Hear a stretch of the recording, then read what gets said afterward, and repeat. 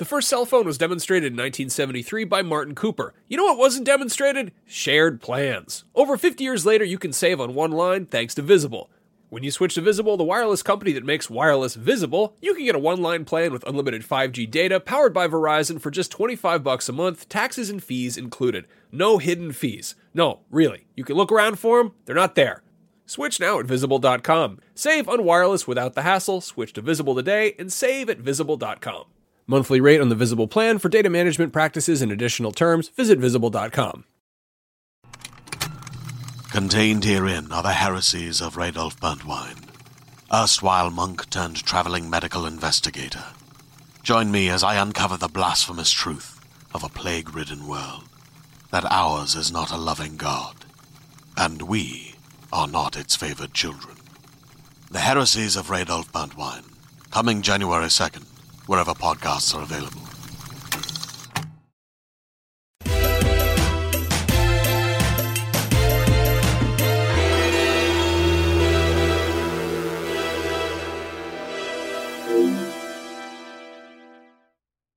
Brian, you did an excellent job of pulling that cap off without making too much noise. I always wait until the last second. It's perfect.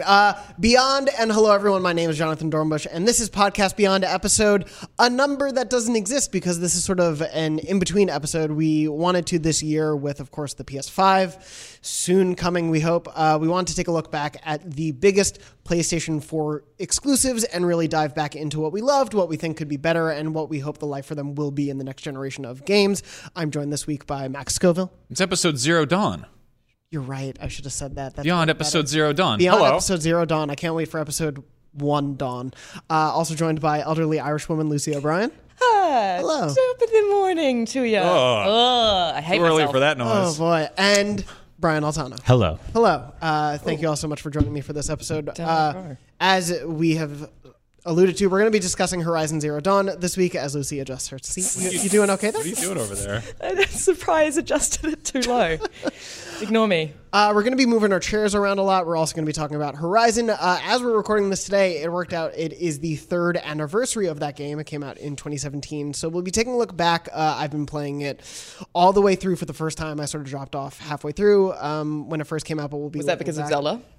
It was because of everything that year. Right. It was like a very busy year, especially with the Switch launch in general. So I always meant to go back to it, and I'm finally trying to platinum it and everything. But we'll go back, take a look at everything, take a look at your comments as well. We have a ton of input from the Podcast Beyond Facebook group as well as the Podcast Beyond YouTube community. So thank you all to everyone who wrote in their comments. We'll definitely be reading some on the show this week. But I thought we could kick off the show because we happen to fortuitously have Lucy here. And Lucy, of course, originally reviewed the game. Yes. Lucy, feels like a million years ago. Do you but yes, I remember did. what you gave it? I think it was a 9.3. You were correct. It was a 9.3. All right. I wanted to read off your verdict to start off the show. Across a vast and beautiful open world, Horizon Zero Dawn juggles many moving parts with polish and finesse. Its main activity, combat, is extremely satisfying thanks to the varied design and behaviors of machine creatures that roam its lands, each of which needs to be taken down with careful consideration. Though side questing could have been more imaginative, its missions are compelling thanks to a central mystery that led me down a deep rabbit hole to a genuinely surprising and moving conclusion. Oh, nice work, me. Yeah, you did pretty well. And so I want to... Ugh, I hate hearing my past writing. At least you didn't have to hear your VO. That's one of my least favorite. That was good. That was very good. It was very well done. I think you nailed it. I loved your review, and I think you did really capture so much what makes the game work and what it could do better, especially in the next going. But so I wanted to start, I think, on what we all can sort of universally agree is one of the best aspects of it, and it is that combat, that hunting, tracking down the machine creatures, robot dinosaurs, we call them, even though they're not all dinosaurs, I know. But the process of picking them apart, figuring out what weapons you need to use, and that slow, methodical process of hunting them down. I think we can all agree that is easily the best, coolest part of this game, Yeah. right? Yeah, absolutely. So good. And it's, it's one of those games where you're left a bit breathless after those, especially like climactic encounters. Yeah. Like you messaged me just the other day because what were you fighting? Thunderjaw. Thunderjaw. So, and yeah, I had never fought. I got pretty far into the game, but I had never fought a Thunderjaw. That's a T-Rex, right? It's more the like Stegosaurus, I guess, like sort of T-Rex meets. Okay. Yeah, it's also Very large. They gave all the dinosaur robots cool nicknames, and they're like, they sometimes describe them, like it's a glint hawk, and like a thunderjaw, and I'm like, well, that's most dinosaurs. Yeah. They have like big mouths. So that guy. So yeah, he's a mix of a couple dinosaurs. But he's the- he's, yeah, the- he's the- a he's a that big boy. The He's a big collector's boy. edition. Yes, the collector's edition one. And so it's the biggest land robot dinosaur that you can fight. And I hadn't in the first game, and it's one of those things where you see it in the wild. You probably come across it before you're even near level enough to fight it. Which I love. I love when games do that. Like when you're just traversing across, FromSoft games do this really well as well. Yep. You're just traversing across the landscape and you can see a giant thing in the distance and you know that you are way too underleveled to take it on, but you know it's going to be there. It's coming for you. Right. Yeah, it's almost like I remember seeing it, and you can use Aloy's focus to zoom in and sort of look at enemies. But the first time you do, you're probably at a far enough distance where you can't even check in on it. Like it's so far that you're just kind of like, oh, I have no idea what I could face here. And so you could face one in the wild. You can face one in one of the cauldrons, which is the first time I fought one. So it was an even more enclosed space. And so it is like, good luck. You have a very small space to fight this giant creature who takes up most of it. And it was, I was like, if I was on a seat, I would have been at the edge of my seat. Like it was one of those just incredible fights that I love so much. What were you sitting on? I was laying down on the couch. Oh, I see. Yeah, so like I would have had to roll over on my side to be on the edge, which is not a great way to lay. But fighting those, I think what's so interesting is that every different robot dinosaur takes a different approach, that you really do need to use Aloy's full arsenal. Yeah. Do you guys, how, that combat obviously is now 3 years old. How do you feel like it stands the test of time compared to games that have come since, things like Monster Hunter World or God of War or Bloodborne? How do you think it sort of stands up to I think it still kicks ass. I think it still stands on its own. Bloodborne obviously scales in a sort of different direction, and Monster Hunter even further in sort of getting into the like overtly obtuse territory where like in Monster Hunter you're like sharpening your sword in the middle of a fight. Bloodborne doesn't get that crazy, although there are times where there's weapon damage, especially when you're rolling in a new game +1 and 2 and stuff like that. We made it like 7 minutes without talking about Bloodborne. He brought it up. Yeah, I brought it up. Blame him. Yeah. I knew what I was doing. And I think that the reason I liked this game a lot was it does a really good job of sort of balancing projectiles with hand-to-hand stuff. I remember specifically like being like, okay, I'm going to die if I get any closer to this thing, but I found this ridge with a rock and I'm going to hide behind it for 45 minutes and just like launch grenades at this thing's ass until it dies. And I did that and it worked. And I remember that being just as tense as boss fights where I'm, running underneath something's leg and groin and stabbing upwards to kill it. And so that's what I really like about this game. I think that's like probably the part where it shines the most. Is the combat, and I think it still kicks ass, especially like the Glinthawk stuff. When you're fighting stuff on the ground and there's stuff in the sky at the same time, that's a lot of games don't really get into that territory. Like a lot of third-person action games are sort of just like here's what you're fighting right here. Especially even Bloodborne, there isn't really a ton of stuff that's like up in the air. No, even the birds are on the ground. Yeah, especially them, right? Like they're just like and they leap in the air. And so that's what I really liked about this game. That and the kind of the way the environment's scaled vertically, which would make it so you would be on the side of a cliff. And all of a sudden, Glinthawks would come out, and you're like, okay, well, I'm on like a narrow path, and I'm fighting 3 things in the sky at the same time, which is like pretty dynamic and a lot different than even like Zelda did just a few weeks later. I think that the combat in this game, specifically like when you're fighting something huge and you have to pick it apart, is the singular most impressive thing it does. I mean, obviously, like it succeeds so well on a technical level, but I feel like it takes that concept that we're all familiar with of like a Zelda boss fight where one part of the boss starts flashing red and you're like, that's where I shoot it. And they're like, all right, well, what if some parts were blue and some parts were yellow? And also this isn't a boss, this is a regular enemy. Right. And there's 6 of them. And then there's 2 different flavors that have different parts. And that idea of having to sort of like pick it apart and, choose your strategy. And it's cool that they're doing this because it's within the sort of the conceit of a video game where it's a totally made up animal. You can kind of go nuts and play around there. It's not like you're fighting an actual dinosaur and be like, well, you got to shoot it in the gallbladder. It's like, no, this is a completely fantastic beast. Yep. And it might be weak against lightning or something. And so you have to take it on that front. I think when it really gets down to those moments of like, I mean, they're like emergent boss encounters almost, where they're not even bosses. It's just a Thunderjaw or a Fireclaw or a Deathbringer, or you've got the wiki open. Yeah.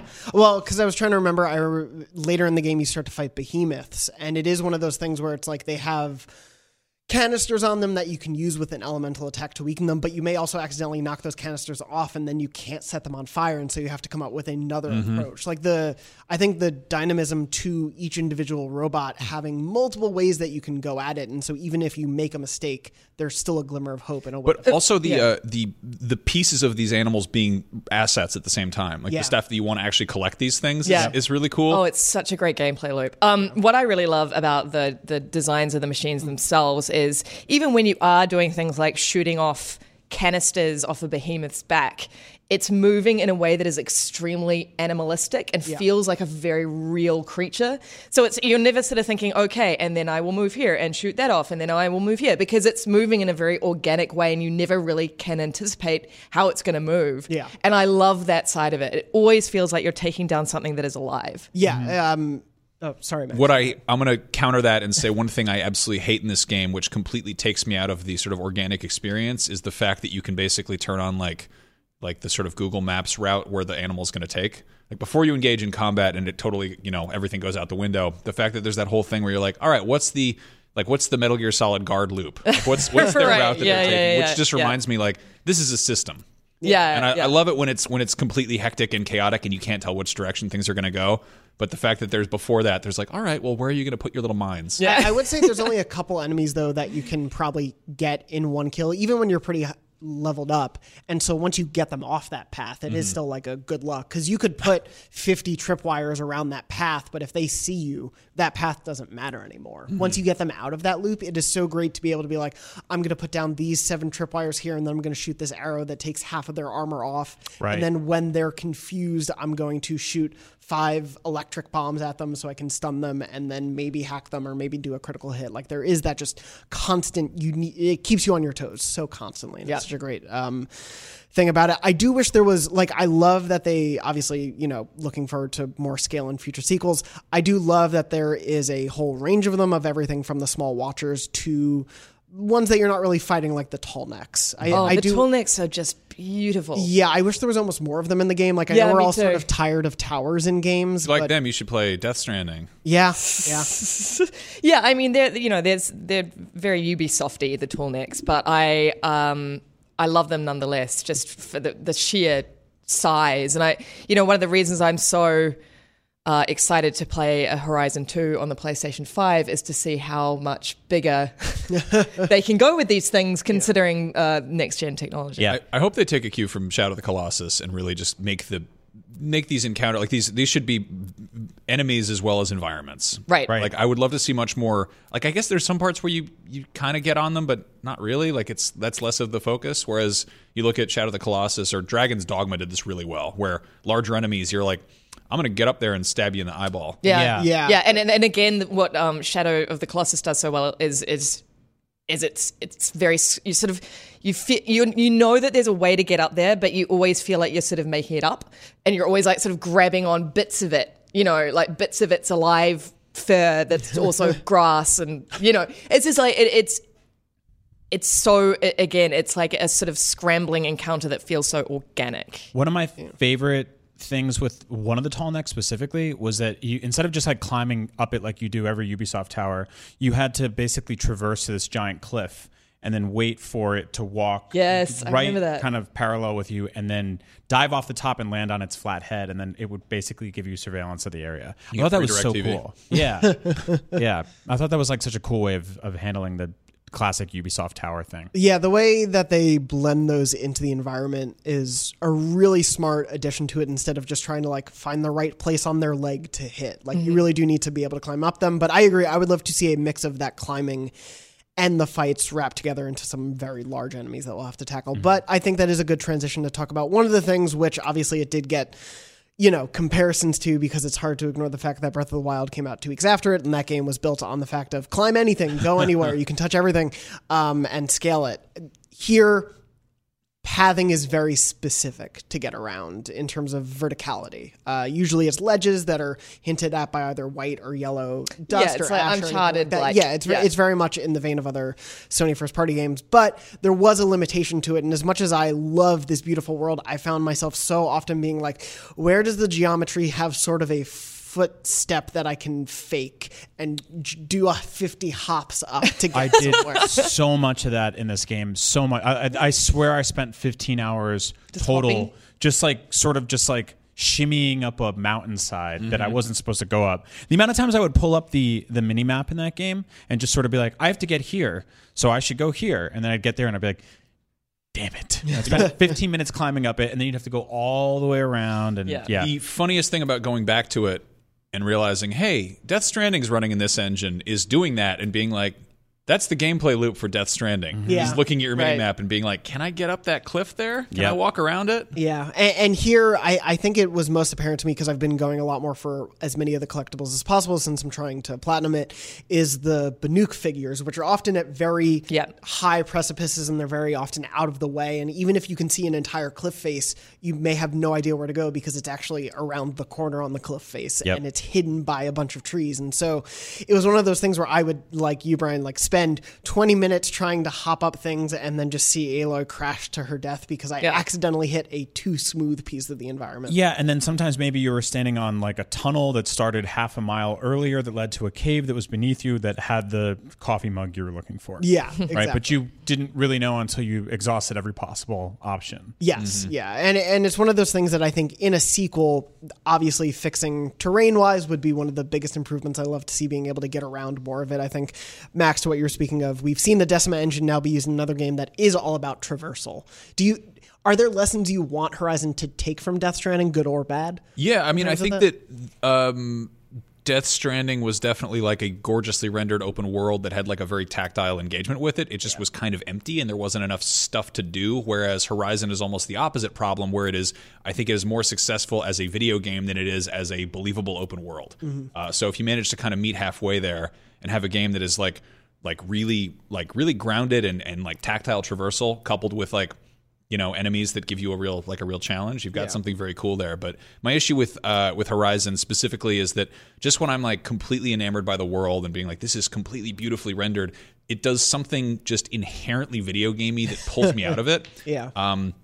Like looking at the map, it is kind of unabashedly like showing, it does the RPG thing where it's like, here be monsters level 7 to 9. And you're like, okay, well, I know that I can't go there yet or whatever. You know, like there's that, it kind of, it doesn't gatekeep, but it very much is like, okay, these are, you know, your fast pass can guides you a little bit too much. And it's less of like, here's an entire cohesive ecosystem and more like, here's a bunch of different arenas that are strung together by various means of getting to and fro. Right. So that's like one of my favorite parts of this game is how unabashedly sort of Super Mario World it is. Like they're like, here's the fire zone and here's the ice zone and they're all like interconnected. There's no logic to it. Like you just cross over like a hill and all of a sudden the entire world's covered in fire and lava and there's like fire beasts everywhere. And you're like, that's a lot. And you turn around and you're back in like grassy, peaceful town.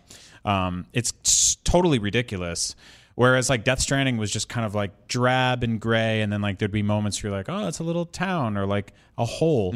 Oh, I'm not saying get rid of the fire area. I think like that part, that like elemental side of video gaminess and being like, hey, what should the dinosaurs shoot lasers? Yeah, screw it. Why not? I'm totally in support of that. I just mean like, structurally speaking, it felt very much like it felt like a little bit disingenuous as far as being a fully open world, you know? Right, right. Which is odd because they gatekeep fast travel from you for a significant portion of that game. Yeah, so they want you to explore it like it's an open world. Fast traveling is one of the weirdest aspects in that game because the first time around I had no idea there was the better version of it because you can collect travel packs all throughout. And I don't know if it was a post-launch edition or not, but you collect the travel packs and then there is a just infinite travel pack you can buy. Yeah. And it only costs 50 shards and a couple like fox skins. It's not that expensive. But even without that, I mean, I found by the end, sort of the in-game time, like I had so many of those travel packs. They're not hard. No, it's not. Get. It's just an odd thing to sort of. Yeah, it was a bit half-baked as a premise. I have like friends that don't read IGN every day, and they were playing that game for hours and hours. Yeah. And they were like, yeah, it's really good. I just hate walking everywhere. And I'm like, oh, you can like quick travel. Did you know that? And they're like, no, because that's like kind of it's not doesn't like really in your explain. face, but it's not really buried either. It's just sort of like it's kind of a subtle option. Then it only pops up after you've been in that world for a while, and by then you might already have a rhythm down of how you get everywhere. And you do get vehicles. You get that funny horse with The Striders Yeah. you can ride. Yeah, I would love to be able to ride a Glint Hawk in the sequel. Oh, I want to be able to Yes. ride everything. Something flying. Sounds really rude. No, I understand what Max is saying. One of the things that I would like to see in a sequel, and this is relating back to my point in that conclusion in the review about side quests not being particularly interesting. I just want the world to be a bit more like the world outside. The machines themselves are fascinating. I love the environments. I love like the sort of minute to minute traversal in Horizon. But what I didn't particularly adore is the sort of like the towns and the people. Like I want more interesting stories to be told within the larger story. Yeah, so because that goes a long way to creating a cohesive world that feels very lived in and real. yeah, I do want to get to the overarching plot of the game and the story, and we'll spoiler warn that when we get there. But I do want to talk about essentially the world around you that you have to explore when it comes to side quests and the people and everything. Because at the beginning of the game, it does set up a much more like story focused, almost linear game. Like when you're first starting out with Aloy's story, and then it opens up and it's like, go to these towns and maybe you'll find a side quest, and maybe you'll just have to go kill an enemy for someone. Like the side questing never really feels like it's that consequential to what you're doing. No. It does have that sort of like, hey, you're on this very important path to find out something hugely important for the world, but what if you got 50 fox skins first? And it does have that dichotomy And to it. flirt with people with no real consequence. Yeah, Remember how flirtatious Aloy was? So the flirting in that game, I want to talk about I that. guess 'Cause that's your game, Lucy. I don't. Hey, if given the option, I'm always a sex pest. put that on a shirt. Yeah, the flirting in the game I do want to get to. There are a couple characters that it feels like they are pushing Aloy to have a like romantic interest in. Specifically, I could not tell what they were trying to do with Erend, who's sort of like the main male character you interact with mostly. But there are some characters in the game where I'm like, oh, she has so much more chemistry with them. Can we have them be part of the main story? Like, why are they only in this town for 10 minutes? There is a weird thing, but yeah, it's surprisingly flirty. Like, I liked it. Like, I'm not complaining. Yeah. I just it was again one of those sort of things where it like fast travel, where it sort of didn't quite feel fully realized. It didn't really have a real, Yeah. Well, it wasn't. You have dialogue choices, well but it doesn't built, but there was really no matter. consequence. Yeah, to there's no them. consequence. I mean, which is fine, because Yeah. I understand that that sort of lets you tailor a protagonist to your sort of liking on a superficial level. But yeah, there was no consequence. to it. Yeah, and there's no, so there is essentially, because it's tied to some trophies, so of course I've been following for it, there are some side quests you need to complete in order to get certain allies to appear at a final fight. But you don't really know that going into those stories. A couple of them I sought out because I wanted to, and when I got to them, I'm like, oh, this is one of the important side quests to the game. Like, it feels so superfluous, so unnecessary to the main plot. I don't know why it's pushing me here. Yeah. And yeah, how did you all feel about like before we get to like Aloy's story and all of that, how did you feel about the world that they built when it comes to like these competing tribes, the Karja, the Shadow Karja, the Asaram workers? I mean, does any of that really like linger in your mind as something It interesting? makes me so mad. Why? I don't. It's just. Some people obviously get into it. It's just like it's a world that I had the hardest time like buying into. I think it was just it's like they really just and I appreciate all the color and all like the different like there's some great art direction in there and there's some really cool stuff, but as far as like grounding it at all or making it feel like remotely like believable, it just something didn't stick the landing for me there. And it was I think a lot of it is how realistic the game is visually. If it had been like a little bit cartoony or like kind of like, I mean, you look at, I don't know, Borderlands or Breath of the Wild or something that has that like kind of cel-shaded look to it. That's never an issue for me there. That's never, I have no problem with that whatsoever if it's like a kind of, wackadoo story. But the fact that they've got these gorgeously rendered, like photorealistic environments, and then I'm just like, I'm poking holes in this. This doesn't add up. I don't like it. So. Yeah. I mean, like, it wasn't particularly compelling. During my first playthrough, when I was reviewing it, I was so impressed by how Ashley Birch managed to, who's Aloy's voice actress, managed to sort of sell a lot of nonsense with her performance. You know what I mean? Like, she did such a good job, and Aloy was I really liked her as a character, that like all of that sort of stuff didn't really bother me. I was just like, sure. But I was always interested in her and what she had to say. I weirdly wouldn't even go that far. I was there for the world and for the combat, and like that makes me sound like an idiot, which is fine. It's a game that is sold on those two things. Yeah, and it's sort of like when I was watching, what was it, the 2014 Godzilla movie, where like the monster would come out and then they would close a door on him, and then it would just be a bunch of scientists yelling at each other, and I was like, that's fine, but that's not really why I'm here. Yeah. You know, like I'll funnel through all of this stuff to get to what's next, which is always just like somebody would hand me a quest which would get me back on the road, being where I wanted to be. And this is someone who did like tons of side stuff in that game. When you said like farming fox pelts, I did that for like hours and hours. Oh, and yeah. hours. Yeah. Like I remember specifically one field running up and down, just beating the crap out of animals with a stick to get their clothes or whatever to make more guns. I forget. And it feels not great compared to taking down like one of the vicious, stalkers that are attacking you, Right. like of the robots. When you have to take down a poor fox, it's like, I'm sorry, I need know. this skin for armor. Or like 30 of them. Yeah. Yeah. And then every now and then, like one of those raptors would be like, are you killing foxes? I'm gonna get you. Yeah. But then I'd be funneled into these towns up these like sort of winding staircases and looking at the mini map, figuring out which of the 6 adjacent shops have the exact thing I'm looking for. Every shop is identical. Yeah.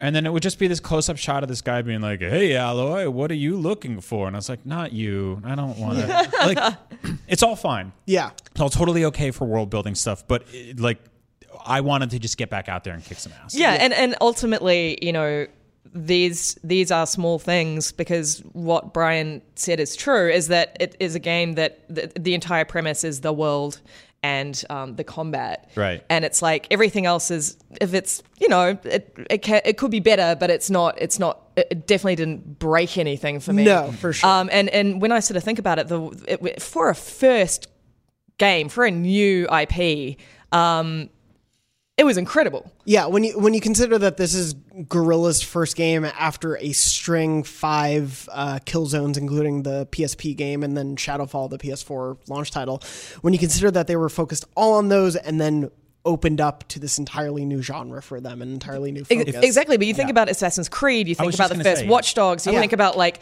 all of those games, like they are, they were good effort, and then really stuck the landing on the sequels. I think this is such a better first. I feel like Horizon Zero Dawn was so excellent from the get-go that's exactly, the sequel is going to blow our socks off. Yeah. My biggest detriment to this experience playing through it all again right now has been the storytelling of it, but it's not a thing, like you were saying, that has deterred me from wanting to keep investing in this world, because I do think there is a lot that they could elevate on an interesting story level. I think the problem is, sort of like Brian, you were saying, everything about the storytelling and the characters is just so stiff. Like, it is always, those cutscenes are always, a person stands completely still and talks to you mostly about exposition. Yep. And you respond asking a question. They tell you more exposition. Now you go off to quest. And that's it. Like, other than Aloy, even when they try with Erend again to give you an investment in his character, often he's just telling you facts about the Karja and the Shadow Karja and all these things, and you're like, I don't really know why I should care, because Aloy is being introduced to all of this right now, and I have so much else going on that it doesn't really hold weight with me. And so you get through all of these conversations, and honestly by the end I've just been clicking through so I can get back into the combat. And I rarely ever do that in games, especially games that I love the concept of this world. I just don't think they sell it in the dialogue. One of the biggest sort of issues in games, I think, is like in movies, there's show don't tell, where it's like, if you're using a visual medium to tell a story, don't just have somebody rattling off dialogue. When you're having an interactive visual medium and you've got somebody just standing there giving you like a tour guide speech, or even worse, it's just a WAV file or an email you've got to read from somebody. Like, I don't know, find a better way to integrate that into your storytelling. Yeah, and it's tricky. Obviously, there's a lot of moving parts, and I don't want to just be dismissive. No, of how they're for doing sure. It, but I was going to say the one opposite to that I've found really in this experience, the one time I have enjoyed Aloy having conversations with people is with Lance Reddick's character Silence, which I'll hold off spoilers on him. But I think the reason those conversations work is because, at least for a large majority of the game, he's only talking behind Aloy through the focus, so you don't see him. So it forces the game to have to be dynamic while this is going on. He also has like one of the most captivating voices. Exactly. Of That any doesn't voice actor ever. That like please go watch The Wire and then also watch Fringe, because that dude, if you played that game and you're like, wow, he's a good actor, go watch those things. Yeah, he is amazing, and so like that definitely helps, but it is one of those things where it forces the game, when they're not showing him, to have to be doing something, because the camera isn't just sitting on Aloy standing there listening. And so it enhances the storytelling simply by the fact that it has to be doing something. Yeah. Which so often the conversations don't. And so I do see the blueprint for where it can go from there. Yeah. But the thing I do want to jump off from there is into the story, and we will be going a little bit into spoilers. So if you haven't played through the game, spoiler warning for the next bit. I'll wave my hands like crazy for the video version when we're out of the spoiler territory. You had 3 years to play it. Exactly. But I just want to ask out in the open whether you played through the whole thing when it first came out, whether you played a little bit now, whether, whatever your variance on it is.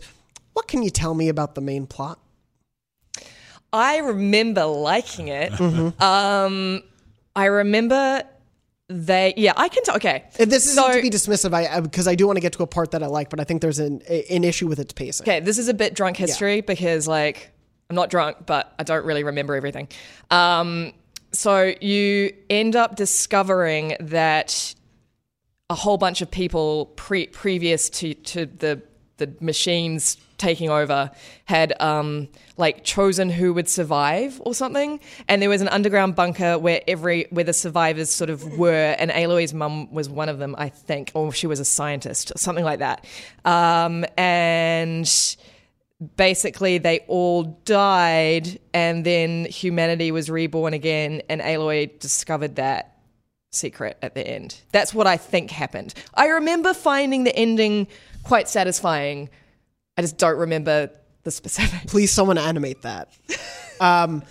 Very close on a lot of it. So yeah, I will say the ending is where I've gotten invested in the story, because so much of the game is, and I forget what I wanted to compare it to, but it is this whole thing of like Aloy doesn't understand what's happening and she's trying to find out, and it just keeps getting obfuscated from her. And then finally when she finds out, I'm like, oh, I kind of am into this, but it's now too late in the game and they have to rush through it all. Yeah. But essentially, so Aloy was born as a recreation of Dr. Elizabeth Sobek. She was born with her DNA. Right. Yes. In this post-apocalyptic world, because a virus spread through all of the robots that essentially caused them to want to wipe out humanity. And so they decided, we don't have enough time as humans to figure out this cure, so we're going to let AI figure out this cure. And in the meantime, we're just all going to die out. And then once life can exist again, the AI will rebirth humanity essentially and give them the tools to go out and recreate society. But if they get it wrong, there is a program within this larger AI program called Gaia, called Hades, who will destroy everything if it goes wrong. And in this game, Hades essentially has decided, yeah, it's broken, I'm going to go kill everyone. And we don't know why. And it wants to kill Aloy because it has Elizabeth's DNA, and it knows that Elizabeth helped create it, the safeguards that would stop it. How you doing, Brian? It's a lot. I beat this game. Yeah. I remember this. I hadn't remembered this until this came up again. So all of the Gaia, it's called Hades earlier on because of Silence, but you don't learn any of the Gaia Hades stuff until the last 3 or 4 missions, and how Gaia actually had 12 different, obviously god-based names, programs, part of its AI that were set free when Hades went rogue, but you don't know who set it free or why it was set free. And essentially the game teases Silence is trying to go after who set off Hades in the first place, and that essentially sets up the sequel. Again, this makes me sound like a huge idiot, but this is not why I'm here. Yeah. All this stuff it's great to sort of in the background. It's also not part of the game until very late, in a major way. And I liked, but for me, I mean, I know it sounds ridiculous that I'm defending something that I can't even really properly remember, but there was most nostalgia. Yeah, right. There was that, the mystery was teased throughout the game, and I was like, well, this better actually be interesting and satisfying in some way to me, because you've been teasing it for how many hours. And I did quite like the ending. It was slightly, even though it was over the top video gamey nonsense, I found it quite Twilight Zone-y, and I enjoyed that. It was weird and interesting, and I loved going into that area at the end where you sort of discover the truth. I thought that was really cool. Yeah, you essentially get to go into what is like the All Mother, which they've been praising as their god, and it is just the AI incubation area where humans were kept. And that's where you find out everything, and it is exposition central, and you're just going through exposition and listening to audio and all seeing cutscenes play out. But it's all so much more interesting because it's at least finally telling you why things are happening. And I do think it sets up a lot of interesting paths for the sequel to go to story-wise. I just hope they don't do the same thing of like if it's going to be part of the game, I don't want them to downplay it for the first 3 quarters. Yeah, like make it important. Let's hear your ideas. About where it goes? Yeah. Well, so there's one bit, and maybe I haven't explored every little bit of lore because there's a lot of data points to pick up, but I love the idea that all of these different bits of Gaia were set free. All these different Greek gods essentially were set free. And where do those AI programs go from there?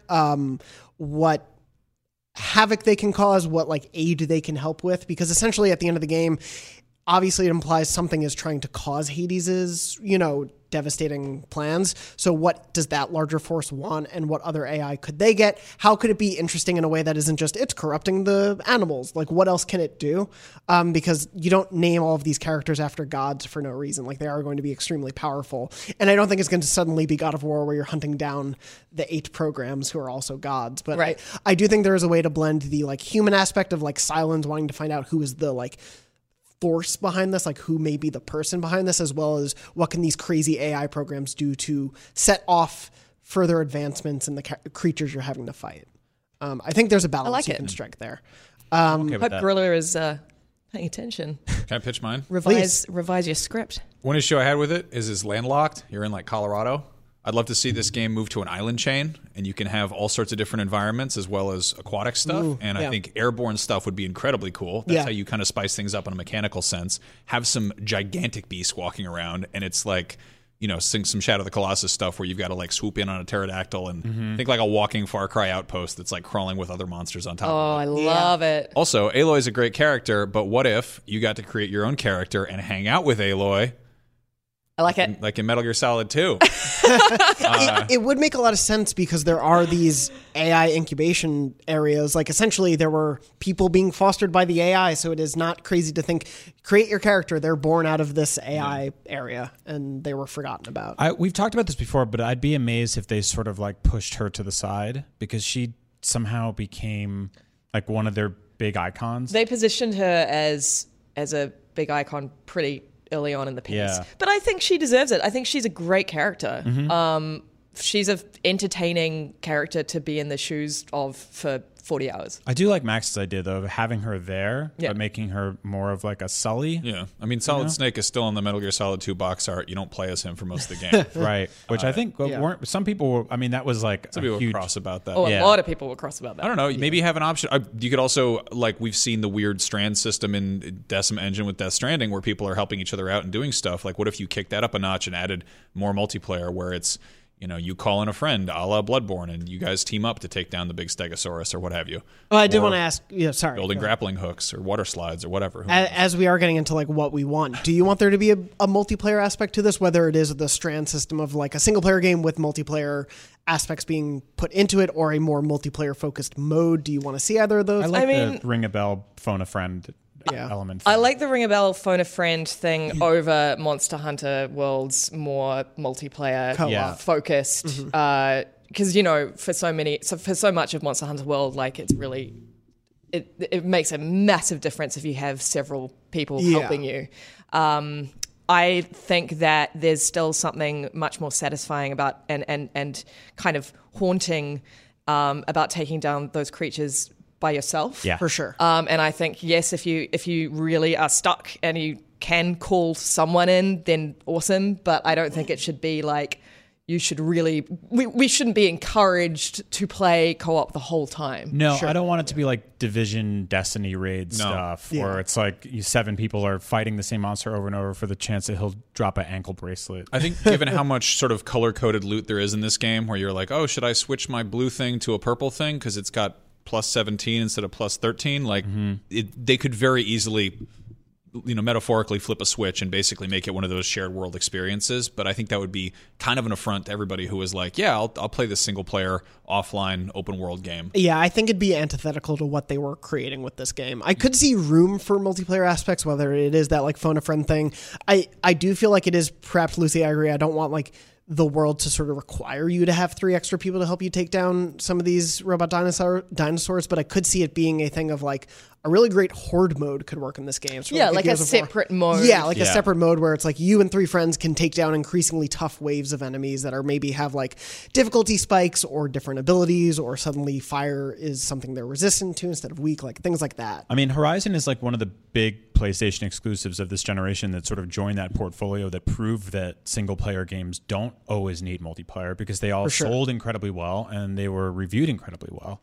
Like throwing that in there as like an option, or like the phone a friend thing to fight a big boss, I'm cool with that. I don't want to see this move into like a shared world Division style thing. I think that's just like too cumbersome. No, neither. And I think I might have brought this up because I sound like such a wanker, but I think I might have brought this up before. But Steven Spielberg described the original Jurassic Park as being like the tone that he was striking was horror and wonder. Mm-hmm. And I felt both those things when playing Horizon Zero Dawn. Yeah. And I think that adding a whole bunch of people scrambling around would completely strip away at least the horror part of it, the daunting, oh my god, I've got to take that thing down myself, and then of course the rapturous joy that comes from taking a thing down by yourself. I'm cool with scripted NPCs rolling into the hunt with you and then getting torn apart. Yeah.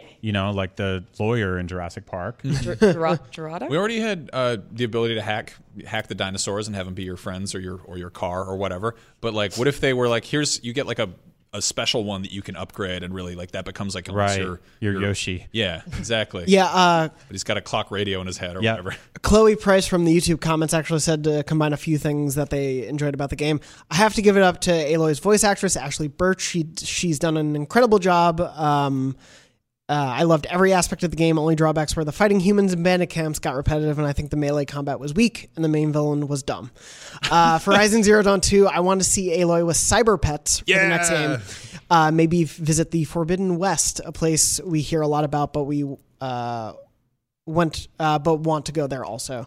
Also, spoilers, F Ted Farrow for damning humanity. Mm-hmm. Yeah. Is that a politician? I'm into like a sort of... He's the guy who led the... He's like the head. He's the one who made all the Deathbringers or basically, whatever. Yeah. Taking a kind of robot Donkey Kong Country approach where like you go into one territory and there's a different rideable animal than there is over here, and you can bring them from area to area would be really interesting. But knowing that some of them are indigenous to certain environments, and then going hunting them down, hacking them, and then they're yours forever, part of your like sort of GTA garage. Yeah. Like once you park it once, it's in there, you can summon it forever. Yeah. I would love to see, though, even more complexity to the different robot types interacting with each other, and whether some can be allies with each other, whether some hate each other, that sort of like making the environment more complex in that way would be great. I think I'd love to see, Marco Ramirez from the YouTube group said, a climbing mechanic and more robust customization options. On the climbing bit, what I've been thinking about while I've been playing a lot is one of my favorite things to do is the rope launcher, which lets you tie down enemies. I would love if you could mod the rope launcher to almost be like, Max, you were saying, a grappling hook, or just, there were so many times where I was climbing up a thing and I'm like, man, it'd be great if I could just launch a rope right there and swing to something. Yeah. Like, it just seems so obviously part of the world. This is an easily disproven statement, but I don't think a video game has ever been made worse with the addition of a grappling hook. Yeah. That is I agree. Fun-ass mechanic, It's so especially fun. if there's big cliffs everywhere and large brontosauruses with radar dishes on their heads. That'd be wonderful. Yeah. Thank you for coming to my TED Talk. On grappling hooks. That's one of the biggest elements of the game I would want to see updated. Is there anything else that we all feel really could be enhanced from this game that we felt was a little bit lacking? I know we've talked a bit about story. I think we've covered the bases. Yeah, I feel like that's some of the biggest stuff we want to see. As I pull up some more comments, though, I did want to ask, now that we're in 2020, we talked about this game a bit before, when do you think we're seeing Horizon 2? As we said, today is the 3rd anniversary of the game. Guerrilla has been silent since The Frozen Wilds, which came out later that year in 2017. Other than that, I want to see it 2 years into the PS5's life cycle. That's Agreed. when I want to see it. I want a teaser trailer this year.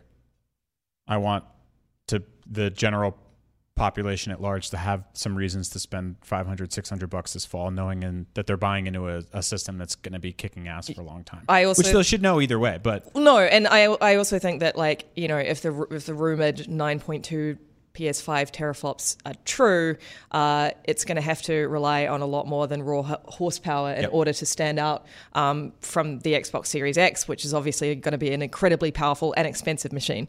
So I think that if we look at things like a lower price point and a fantastic array of first-party games, that'll be enough to...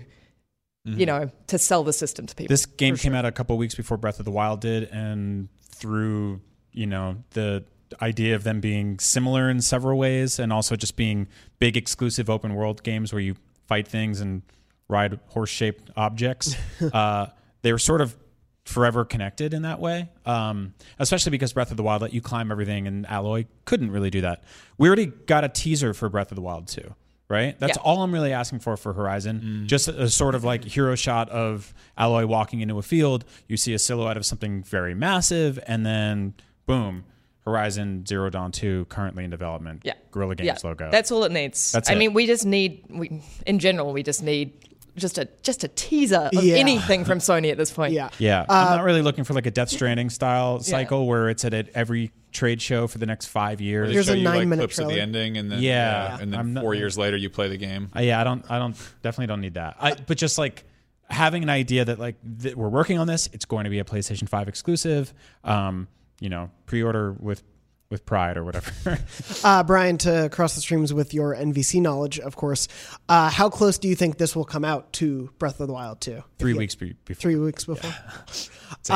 From the Facebook group, from the Facebook group, Joshua said, during a blizzard where I couldn't leave my house for days, I started and beat the game in 5 days, 52 hours just a few months ago, and damn, what an experience. Yeah. It's not a bad way to experience this game. I have found as I've been playing, it is so much fun to just get lost in that world and stumble across a herd of striders and then find a fox to skin, but then also find a few extra missions to pick up and just keep going through. I remember specifically going all the way, I think it was to like the lower left corner of the map where there's sort of just like docks and like this kind of beach town, and how sprawling it was, and there were just like enemies camped out everywhere, and just being like, this is awesome. Like it doesn't even feel like this feels off the beaten path, but it's like, you know, rewarded me for finding it. In the same way, like in the upper right of Breath of the Wild, there was that big labyrinth. I was like, man, there's just like really cool stuff and like tucked away in the corners of these games. I want more stuff like that.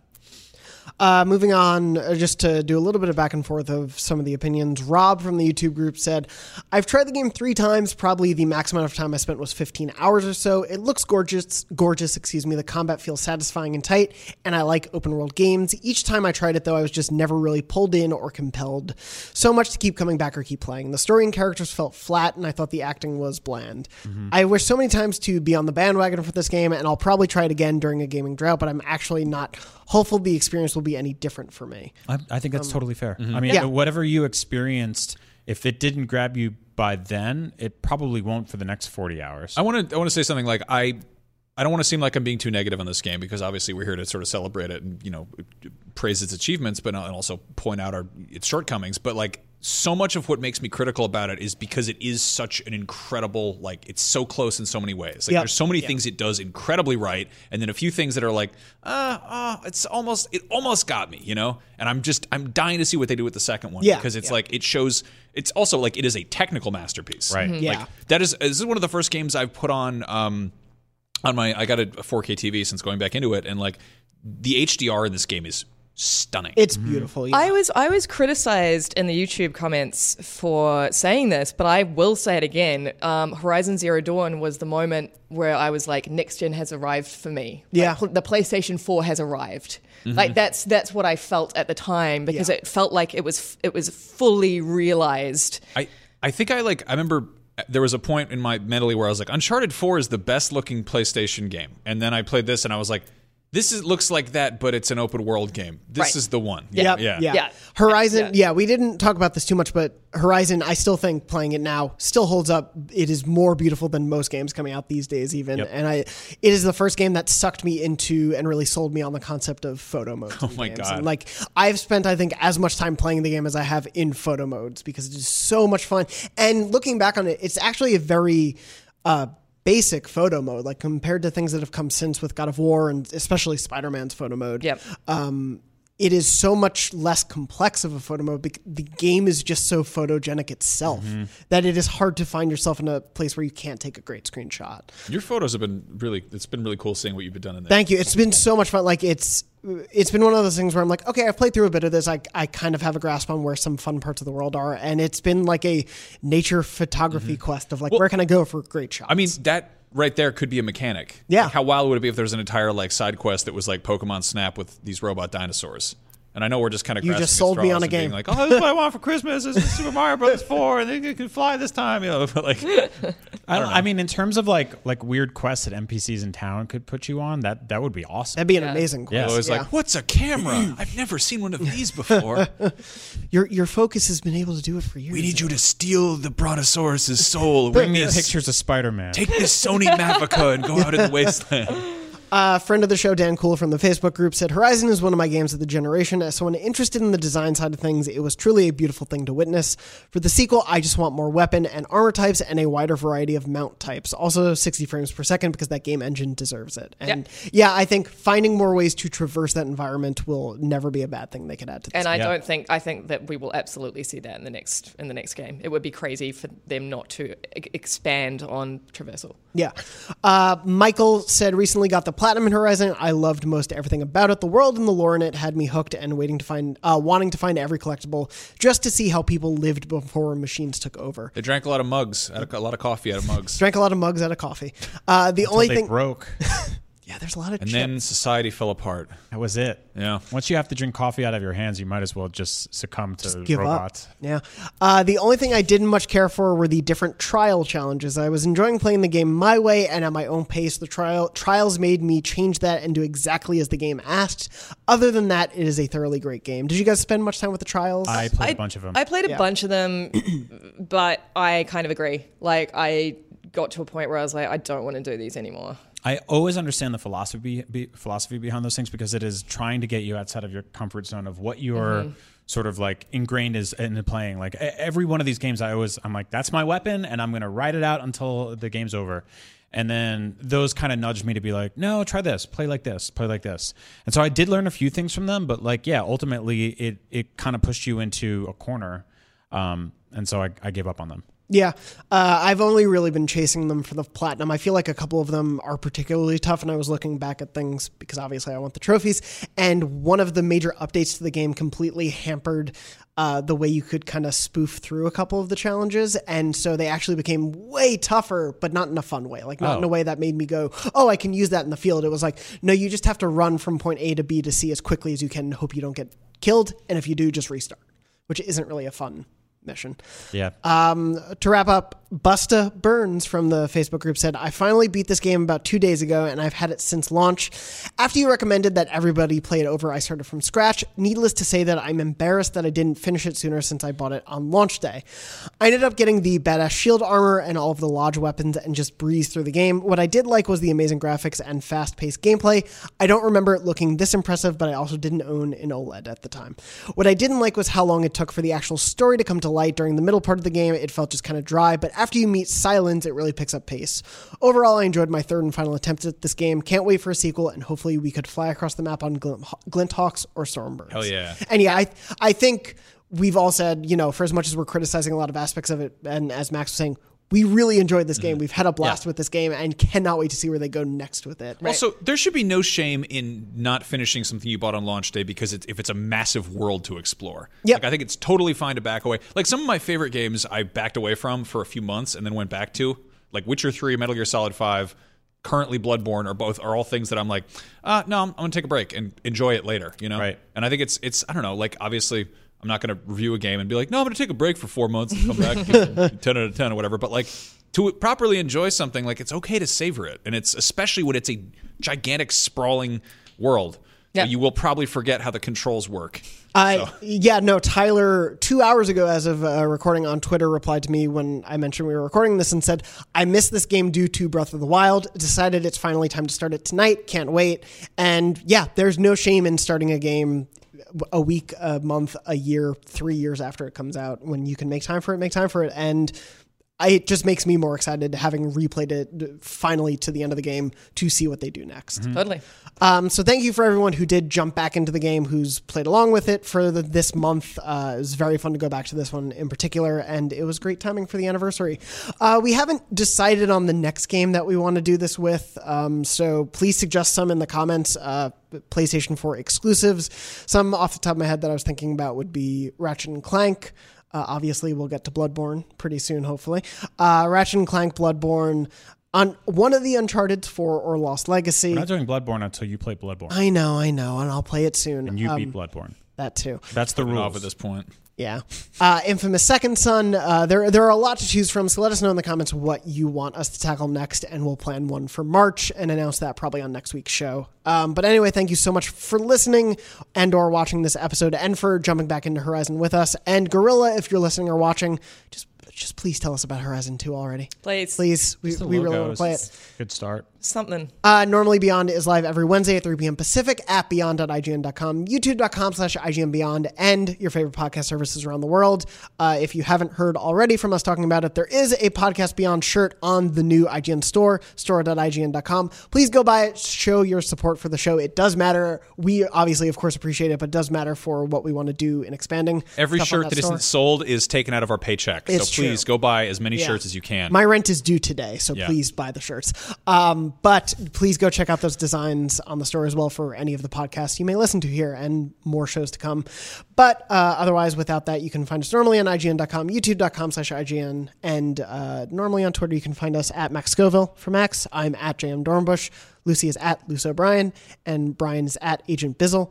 I always get tongue-tied when I have to go from at Luce O'Brien to Brian. And don't say it wrong, right. double. But it worked out.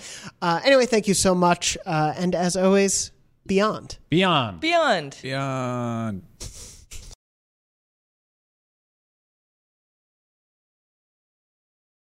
Hey there, this is Justin Bartha. I made a funny new podcast, King of the Egg Cream. It has the greatest cast in the history of podcasts with actors like Louis Black, I'm torn by my feelings for two women. Bobby Cannavale, You can eat it, or if someone hits you, you can put it on your cut. Melanie Linsky, I wonder what these marvelous things are that look just like boiled chicken feet. Jason Ritter, I can break things and pick locks and kill people. Michael Stuhlbarg, The whole point is to inspire people that they should make themselves better. Ari Grainer, No, don't whet its appetite. What are you, an idiot? me, Justin Bartha, That's not just any egg cream, that's a Lemke's special. and all narrated by the hilarious Richard Kind. This is the story of Harry Dalowitz and how he rose from nothing to become New York's King of the Egg Cream. So if you like funny true stories, come listen to King of the Egg Cream, available wherever you get your podcasts.